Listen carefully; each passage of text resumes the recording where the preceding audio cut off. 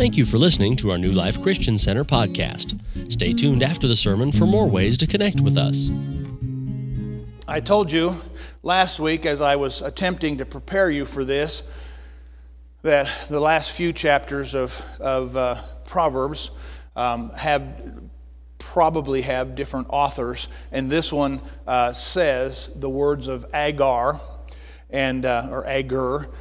Probably, I'm going to give you some probablys here. I wasn't there. As old as I am, I still wasn't there. And probably he was some form of a teacher. His name means gatherer or collector. So it's possible that he was one of those guys who in his study, in his passing on wisdom, that wrote certain things down that meant something to him. And again, the divine wisdom, sometimes you have to wonder what gets put in the Bible because these are Holy Spirit inspired words. And so this chapter written by this man and written to these two people. Look at verse number 1, if you would please. The words of Agur, the son of Jacob. And again, 100 years from now, if somebody says, and the words of Glenn, son of Glenn, grandson of Glenn, you're not going to know. I mean, my grandfather's name was Glenn as well. You're just not going to know that. So something significant about this that allows for it to carry forward in such a way that we have it several thousand years later. And so it's pretty impressive stuff. And it says, this man declared to Ithiel and to Ucal.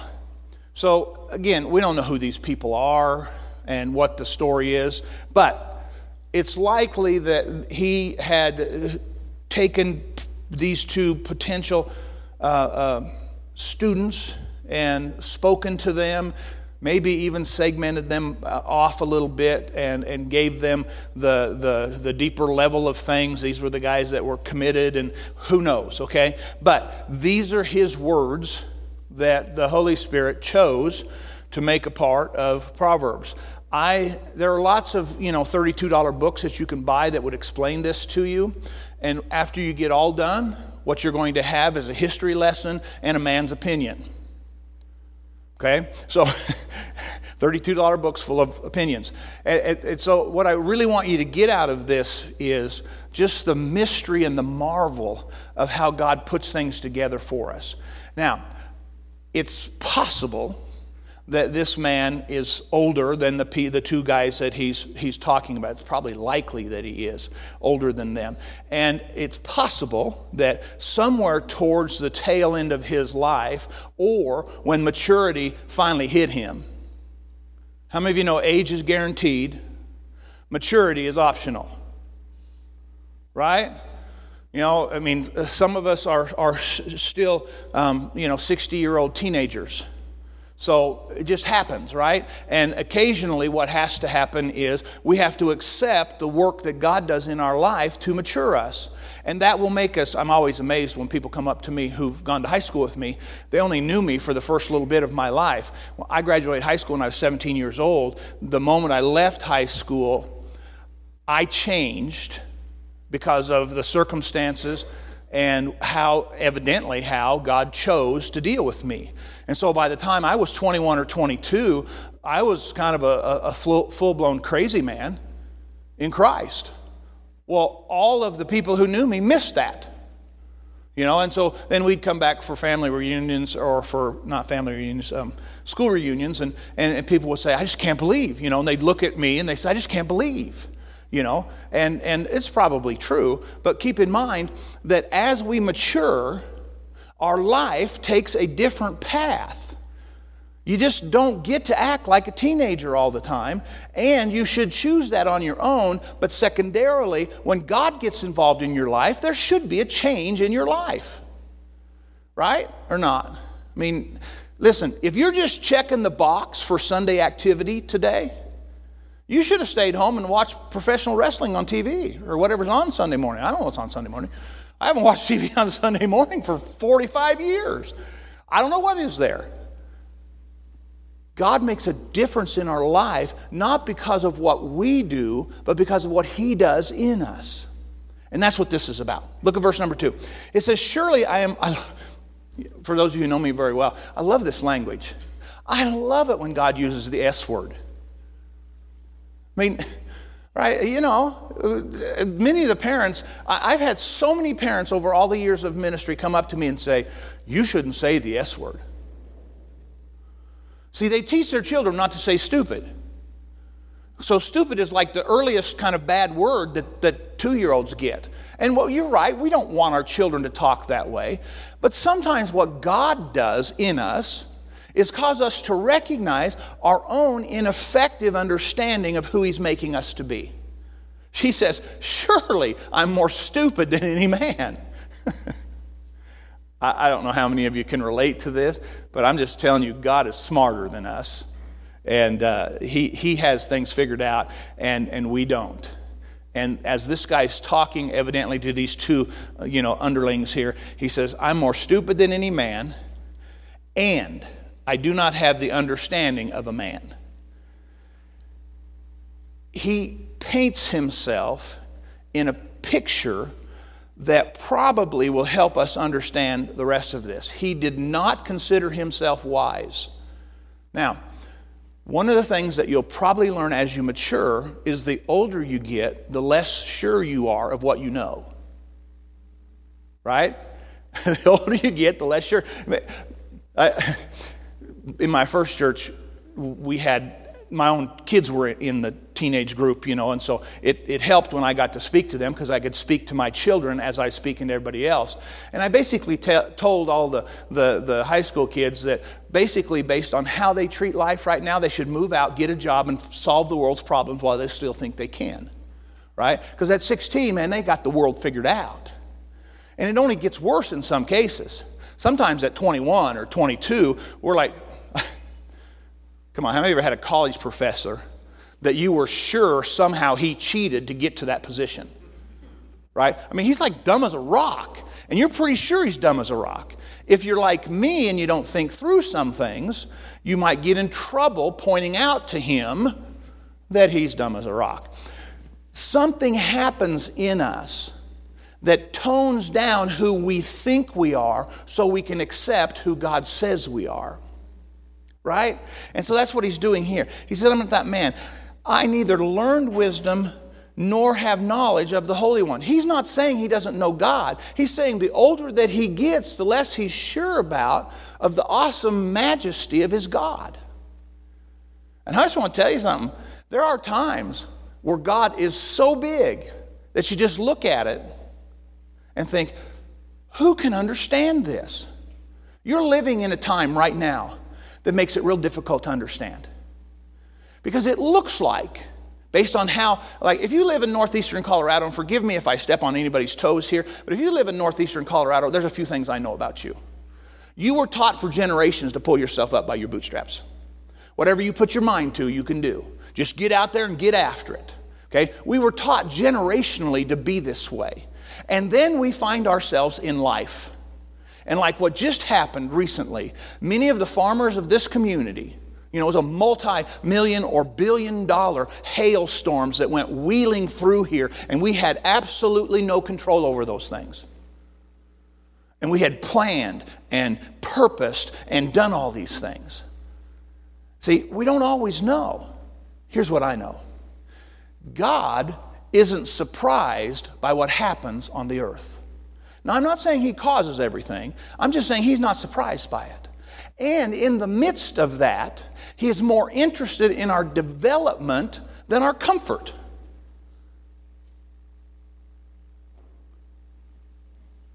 Yay, Pastor, way to go.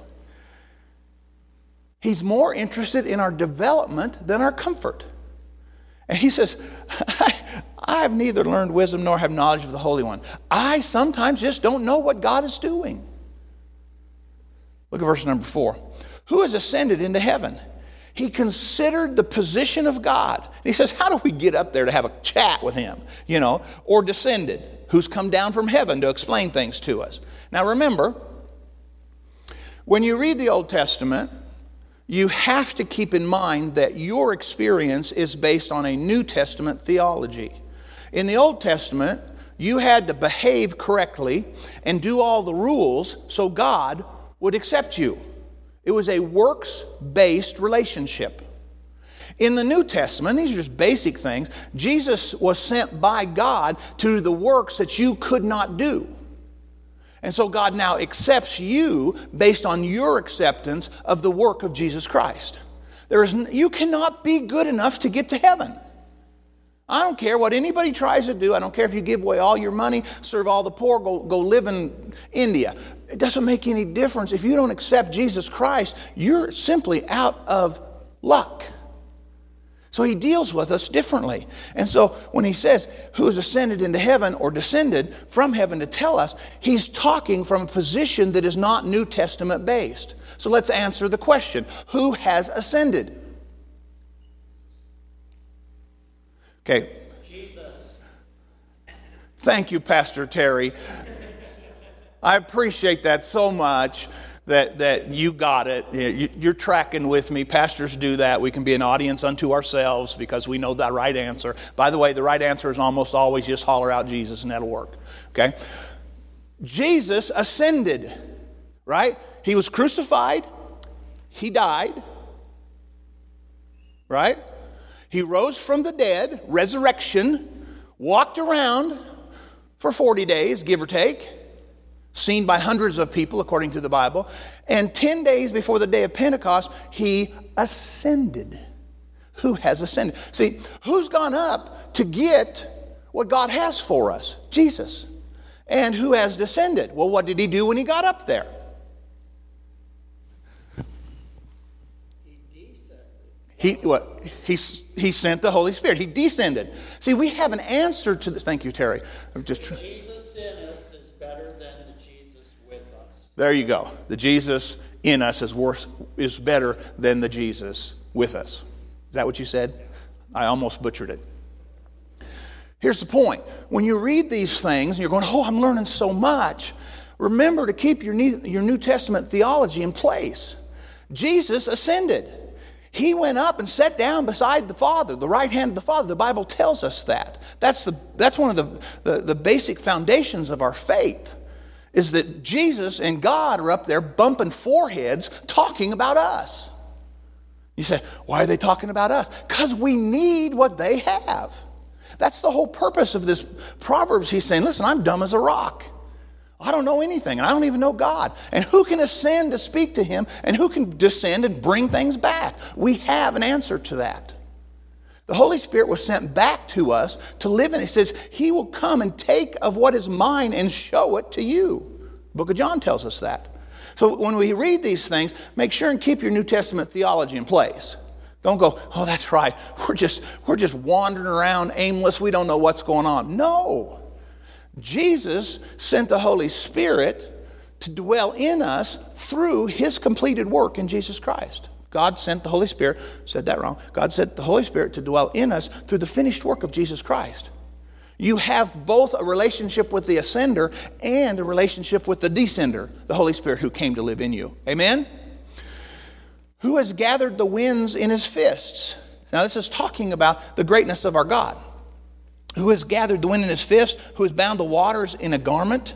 Who has established all the ends of the earth? What is his name? And what is his son's name, if you know? Well, see, you can answer that. See, back then, they expected for there to be a Messiah. They expected somebody that was going to come and rescue them from their position on the earth. Well, again, keep your New Testament theology in place. We know his name.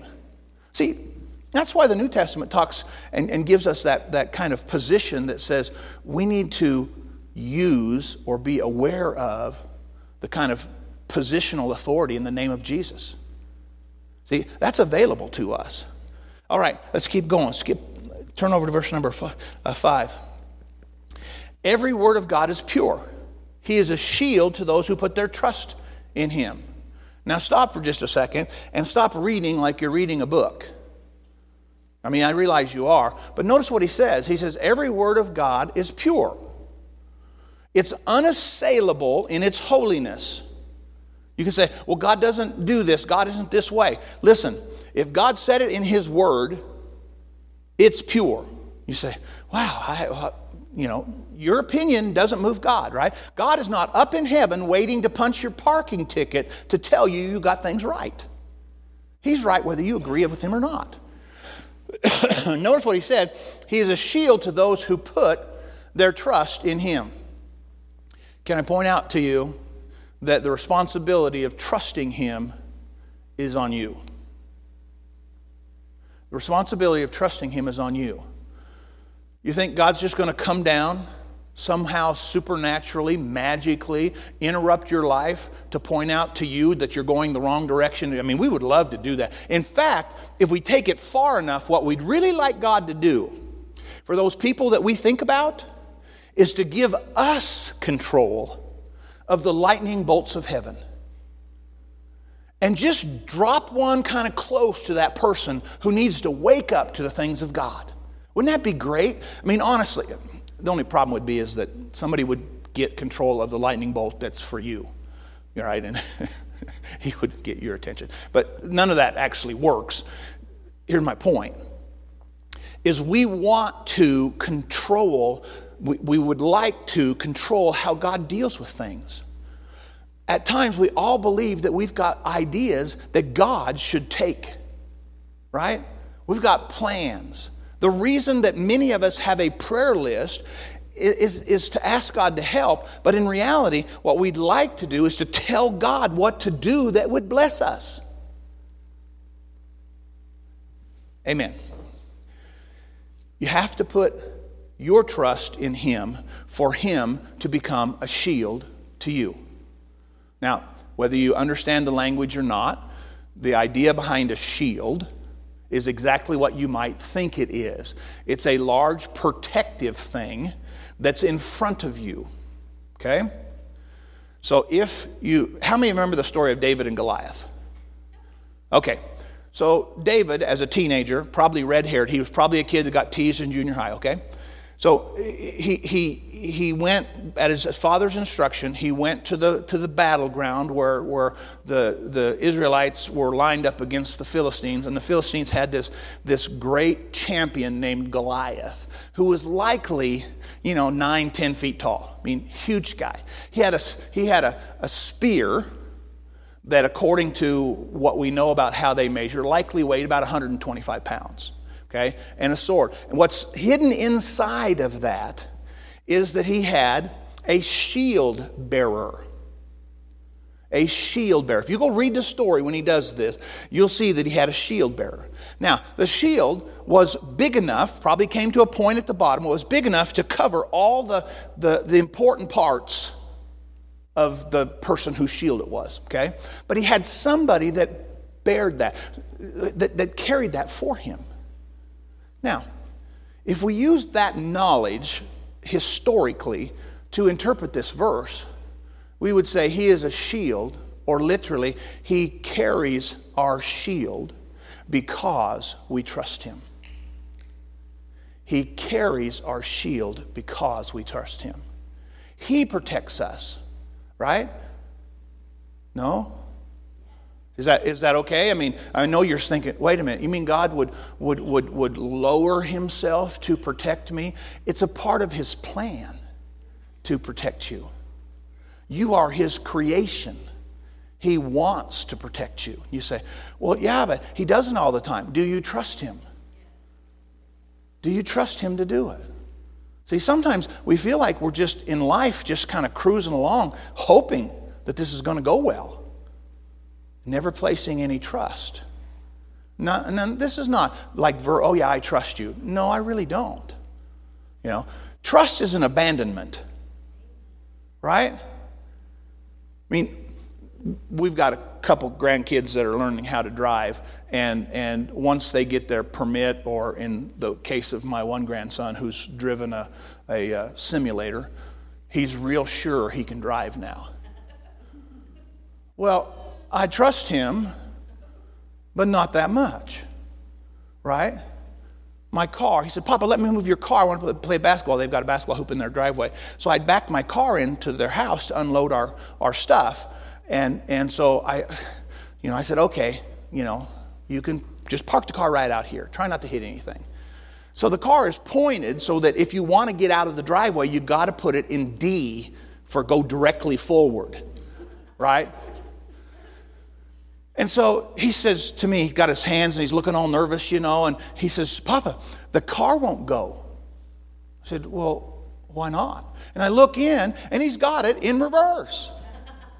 Because his experience suggests whenever they've let him drive, back up first, go and drive second. So he's backing up.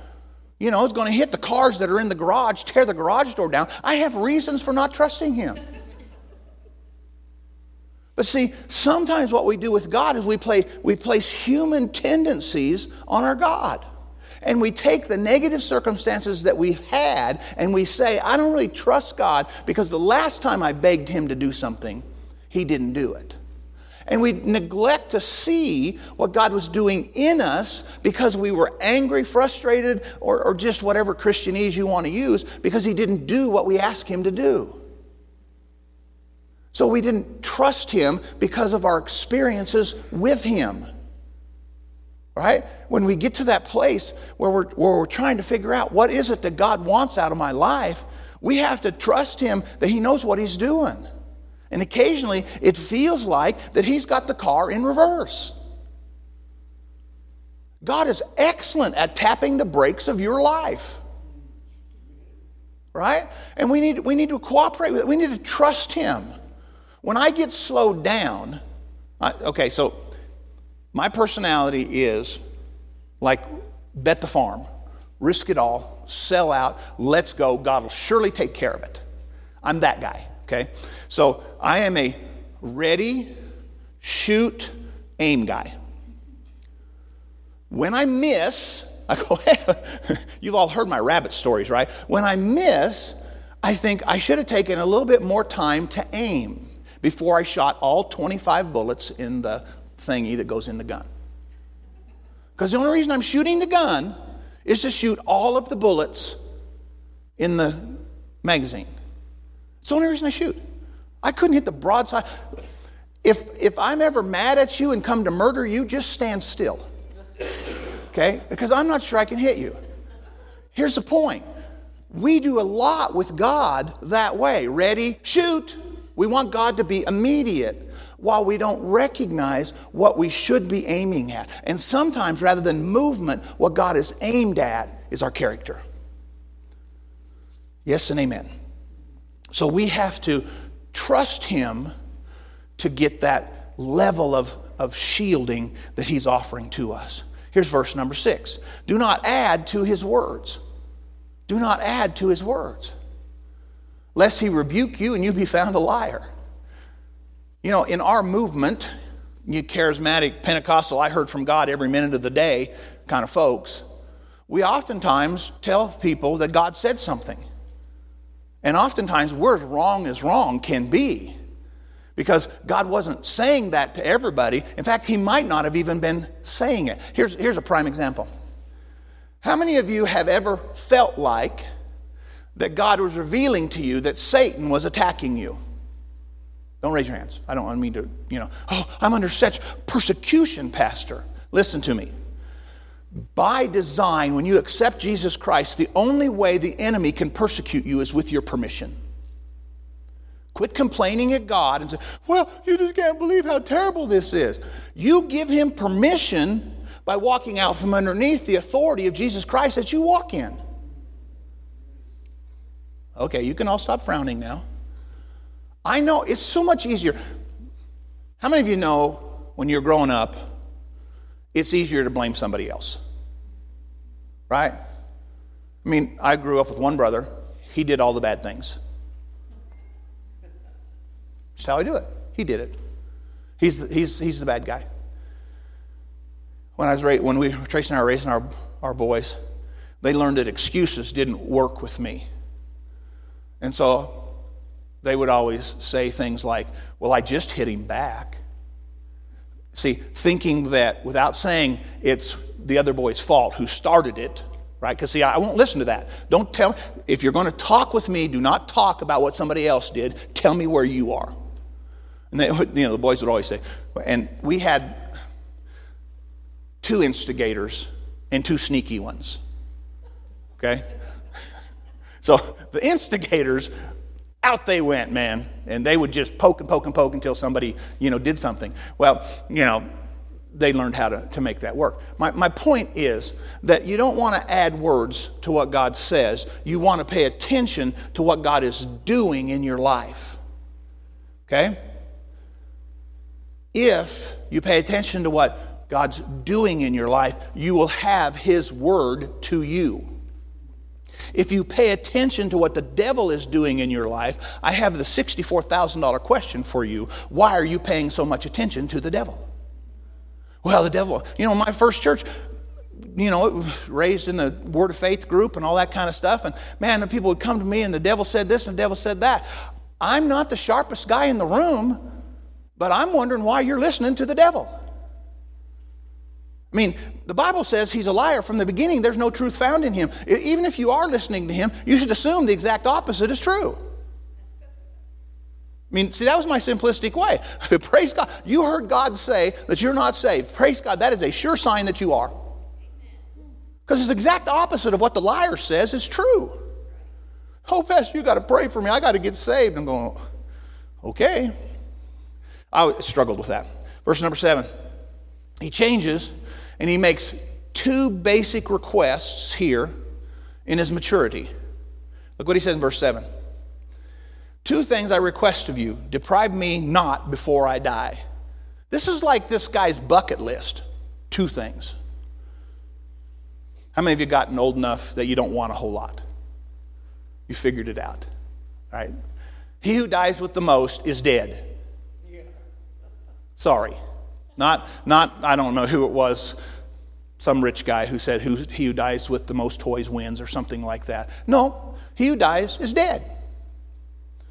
And you know what? The people who inherit your toys aren't going to like them. Sorry. 2 things I request. Look at verse 8. Remove falsehood and lies far from me. He didn't want to be a liar. He did not want to have that inside of him. Look at the second thing. Give me neither poverty nor riches. Now, isn't that interesting? In our young life, we would pick one of those and think we'd want one. I know which one I would pick. I've never taken a vow of poverty. I don't think vows of poverty are necessarily godly. If Christ died for us, that's the richest thing on the planet. And I refuse to call it poverty. I call it provision. He says, give me neither poverty nor riches. Feed me with the food allotted to me. You know what he just said? He said, let me be satisfied with what you've provided for me. Could we learn something from that? Could we learn that this guy who's teaching these young people this story, could we learn that God was saying, that God was recording, or however this happened, this guy was saying and God liked it, let me be satisfied with what's been given to me. Man, you got to get old to recognize this one. Older. You've got to get mature. Age doesn't do it. Verse number 9. Lest I be full and deny you. What does he mean by that? He means that when I get to that place of satisfaction on my own, I will neglect to thank God for it, who is the giver of all things. You'll deny Christ. You'll deny what God did in your life. And say, who is the Lord? Or, lest I be poor and steal.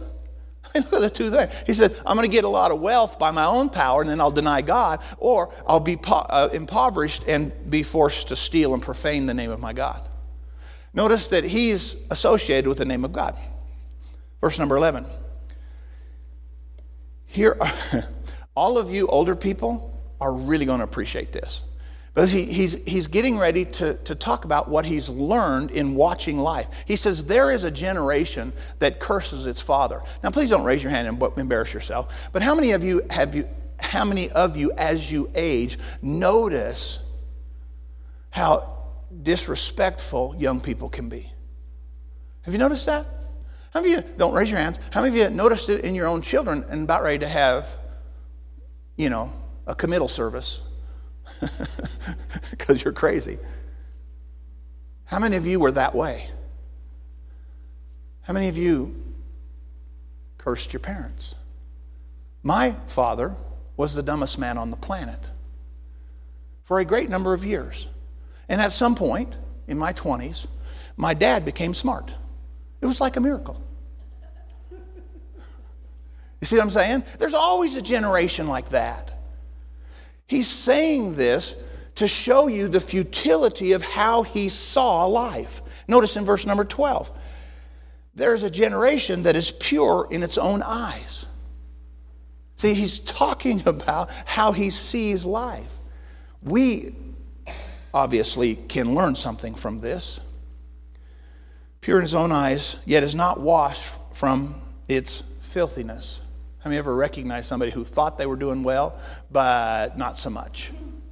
You saw that generation. See, there's nothing inherently spiritual about recognizing how someone else grows up. Right? I mean, you did it with your own kids. Sometime around the age of 2, you got your kids to start going potty in the big person toilet. Because it's way easier than that mess in their diaper. You can't wait. How many of you, my mom did this to us. My mom told Tracy and I, bless her heart, she's in heaven, she's okay with me telling this story. And I know she's in heaven because I was involved. She came to us and said, well, my boys were potty trained at 9 months. Really? I am an amazing child. When I was 9 months old, I had it figured out. I was probably doing quantum physics in my spare time. Yay me. See, you understand how as we age, if we don't pay attention, we'll miss and actually condemn or have difficulties with the very thing that we did when we were young. God isn't interested in us being able to pick that out. He's interested in us in becoming a part of a solution that changes generations. Right? So when he says these things, you just look at him and go, well, I bet it was terrible to live back then. All these bad generations. Verse number 13, there's a generation. Oh, how lofty their eyes are, and their eyelids are lifted up. And these are the people who think they can do anything.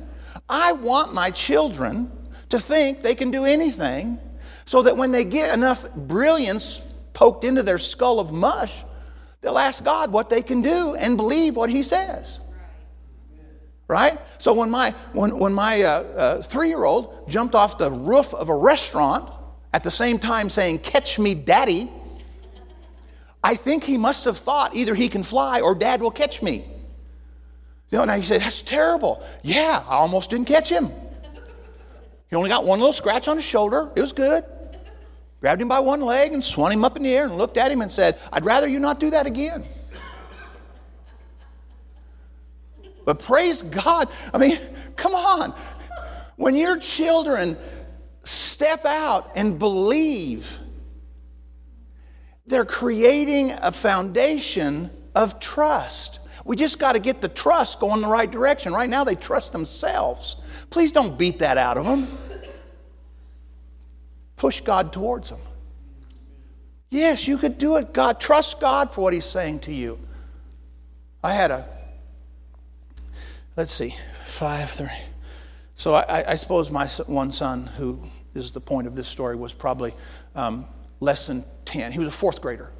However old that is, you make up the age. He was so sensitive to the Spirit of God that when he would hear something from God, I guess, he would come to me and say, Dad, I think we're supposed to go to the nursing home. Well, no thanks.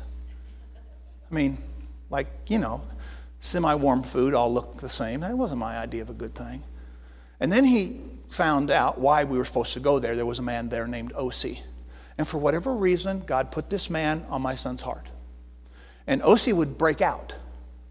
And one day, Christopher, I wasn't going to tell you who it was, Christopher.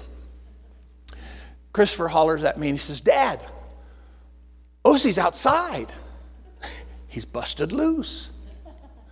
He's walking down the alley behind our house, but he only has one shoe on. I went out and I said, Osie, what are you doing? He said, I'm walking home. So I'm tired of that place. Okay. Christopher and I walked this man back to the nursing home holding his hand when he was 10. That didn't save him from having to make his own choices when he got a little older. And some of you know his story. But that stuff was in him. And you got to see him a couple of weeks ago. It took him almost 6 months to get the capacity to carry the thankfulness that God was putting in his heart so he could talk about it. Now, I don't have your experiences. I don't have your examples. I only have mine. But I would tell you there's a generation, right? And it gets important that we do our best to contribute to them what God has. Notice the next one in verse 14. There's a generation whose teeth are like swords, whose fangs are like knives to devour the poor from off the earth and the needy from among men. This talks about biting words and sharp tongues. Right? How many ever recognize that there are just some people in their maturity who say things they probably shouldn't say? There's a generation like that. Amen. Skip down if you would, please. Verse 18.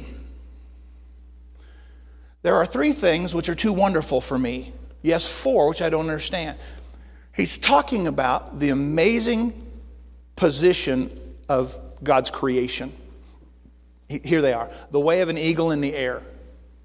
Man, if you've ever seen an eagle soar, I mean, you know, this is a 20, 25-pound bird with wings.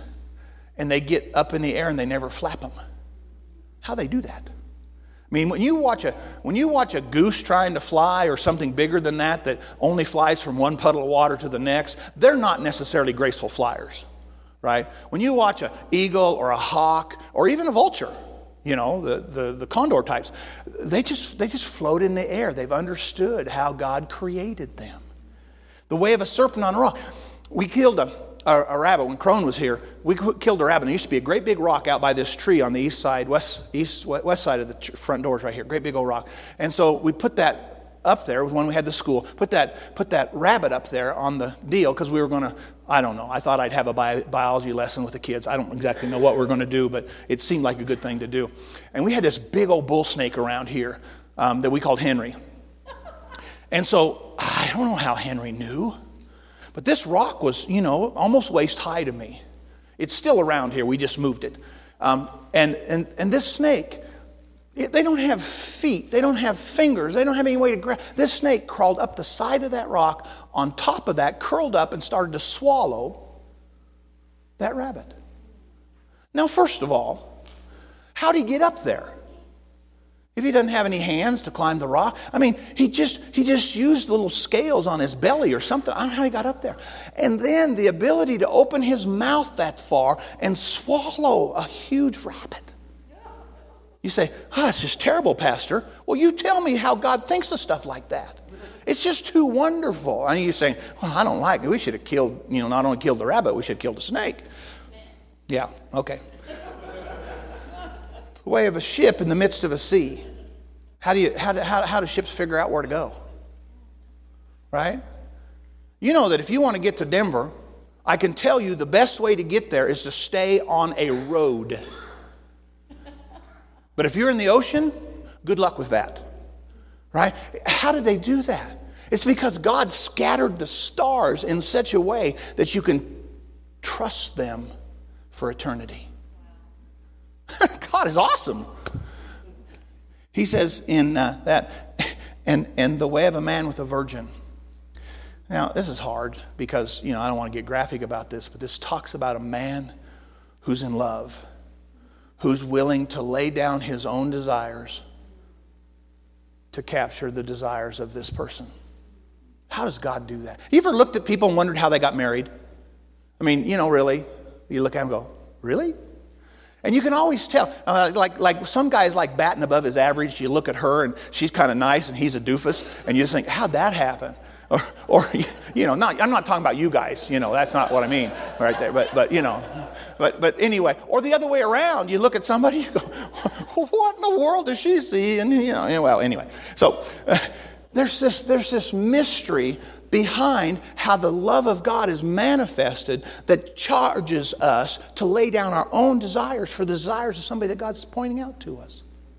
It's just interesting. Verse 21. There are three things the earth is perturbed. He says, the earth is angry about this, yet four cannot bear up. A servant when he reigns. Isn't that interesting? A fool when he's filled with food. A hateful woman when she's married, and a maidservant who succeeds her mistress. There are four things which are little on the earth, but they're exceedingly wise. The ants. Isn't that interesting? The rock badger. I don't know what a rock badger is. Evidently, they're feeble folk. And they make their homes in the crags of the rocks. A marmot? That didn't help me, Lola. You should have gone to 6th grade camp. Oh. Do you know what a marmot is? Okay, good. See Lola after class. Rock badgers and locusts and spiders. Now, again, you just think, what in the world? He's explaining to us how he gets his mind around the awesome majesty of God and his creation. See, he said he didn't know God, but what did he know? He knew his circumstances, he knew his situation, he knew what to look at and go, man, how'd God do that? For those of you, I don't have a lot of time, for those of you, and especially coming up on fall now, who wondered why God made flies. You're coming into a season where you'll get to question that. And you should check your heart, because what you'll say is, why in the world did God do this? I will tell you right now, having been in a third world country that didn't have the necessary hygiene for dead things, is if you don't have a lot of flies, dead things lay around for a long time. And they smell bad. And then they get covered with leaves.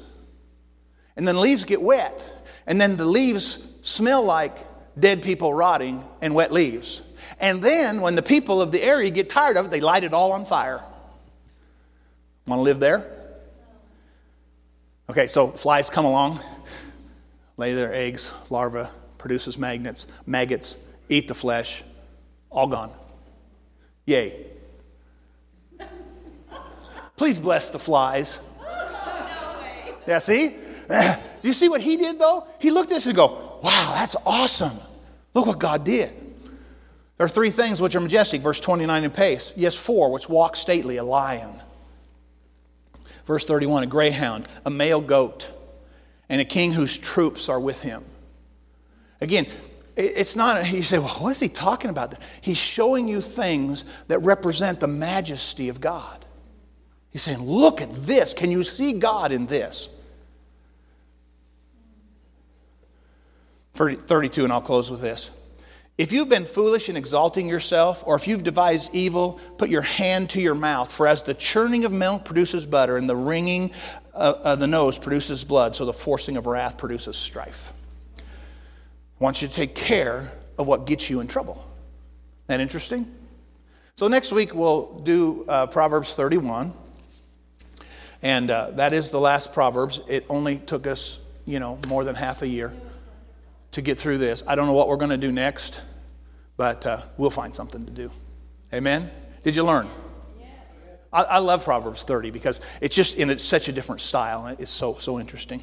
So let's pray. Father, thank you for this time. Thank you for teaching us, for your Holy Spirit just being magnified in our midst, Father, showing and teaching and revealing to us these things in Jesus' name. Amen. Thank you for listening. To subscribe to our podcast, search New Life Eckley in all of the major podcasting apps. Audio and video of our sermons are posted at newlifeeckley.com/live, and you can watch sermon slices weekdays on social media. Search at New Life Eckley. Our main service is at 10 a.m. Mountain Time every Sunday. Thanks for listening.